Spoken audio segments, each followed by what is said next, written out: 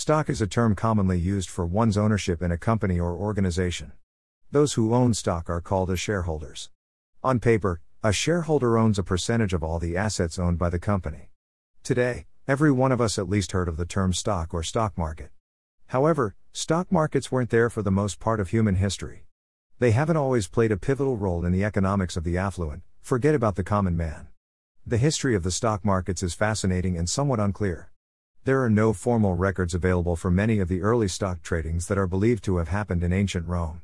Even though first organized stock exchanges were not developed till the late 1500s, there is some anecdotal evidence which describes the stock and debt markets in France and Italy for periods as early as the 11th century.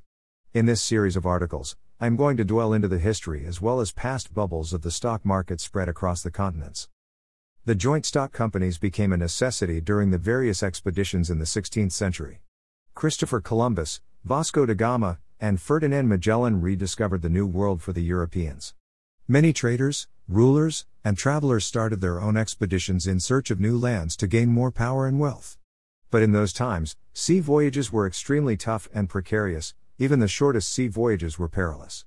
Many sailors lost their lives due to seasickness, hot weather, rats, scurvy, storms, pirate attacks, and shortage of food.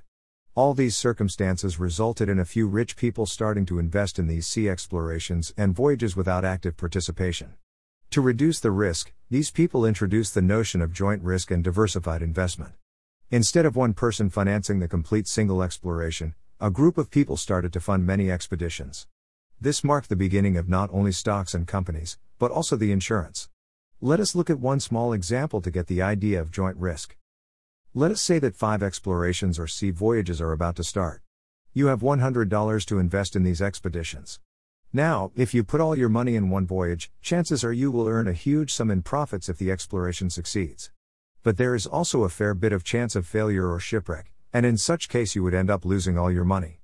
Instead of such investment, if you invest $20 in each exploration, the chances of losing all $100 are slim, as that will require all 5 ships or explorations get destroyed. This is the basic idea behind the diversification or joint risk. Most people would happily be satisfied with lesser profits than taking chances of outright loss. This exact same principle emerged as one of the building blocks in the formation of company, and eventually a stock market. The above concept finally materialized into the first formal public company in 1602 Dutch East India Company. This company largely drew its profits from the trades of spices and textile with South Asian countries, mainly the Mughal India. Many scholars consider this megacorporation as an early model of vertically integrated global supply chain. Dutch East India Company was a government-backed venture, which issued the bonds and shares of stock to the public. The Dutch Stock Exchange was then set up near the company's office at Amsterdam in 1611. About 50 years before the Dutch East India Company, there were 3 gentlemen from London, who founded the Mystery and Company of Merchant Adventurers for the discovery of regions, dominions, islands, and places unknown, Muscovy. This company gave good returns in its first expedition to Moscow, but gradually the company lost its fame and lasted fewer years than the number of letters in its name. Now, let's talk about the company which conquered, subjugated, and looted numerous empires in South Asia. The corporation which acted as an agent of British atrocities in India for more than a century, East India Company.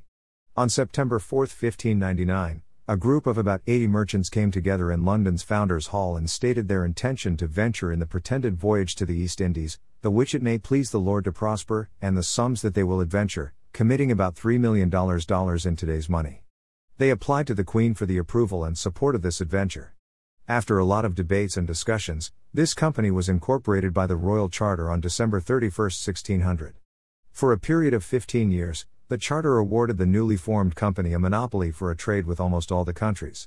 The monopoly grew stronger in the latter half of the 17th century and the company started to get involved in politics. EAC built its own army and was instrumental in the foundation of British rule in India. You can get the idea of the scale of this organization from the fact that its head office had a staff of 300 people in 1700, which is a large number even by today's standard. In 1760, EAC issued the dividend of 50% on each share, which had a value of about £300. Although the company showed multifold growth in profits and size, many British people including a vast number of members of parliament opposed the monopoly and non-regulated trades of the company. Finally, as a consequence of the Great Indian Rebellion of 1857, EIC was dissolved by the East India Stock Dividend Redemption Act, 1873. The story of stock exchanges is also fascinating, although there is no consensus regarding the origin of them.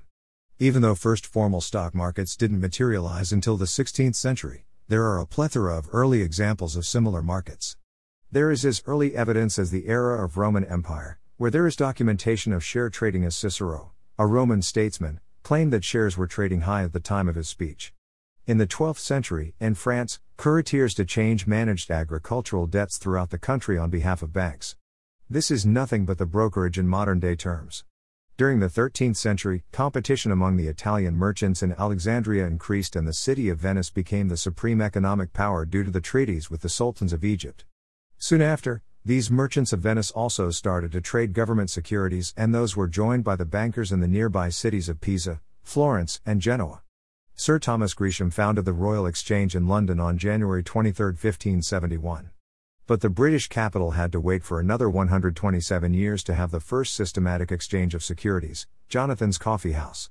In the same period, many dealers were expelled from the Royal Exchange as a consequence of violence and rowdiness. All these dealers then shifted to this coffee house for conducting their businesses. Unfortunately, this place was destroyed by the fire incident in 1748, and it was rebuilt in subsequent years. Finally, some dealers from this coffee house built a new building in Sweeting's Alley, which is now known as London Stock Exchange.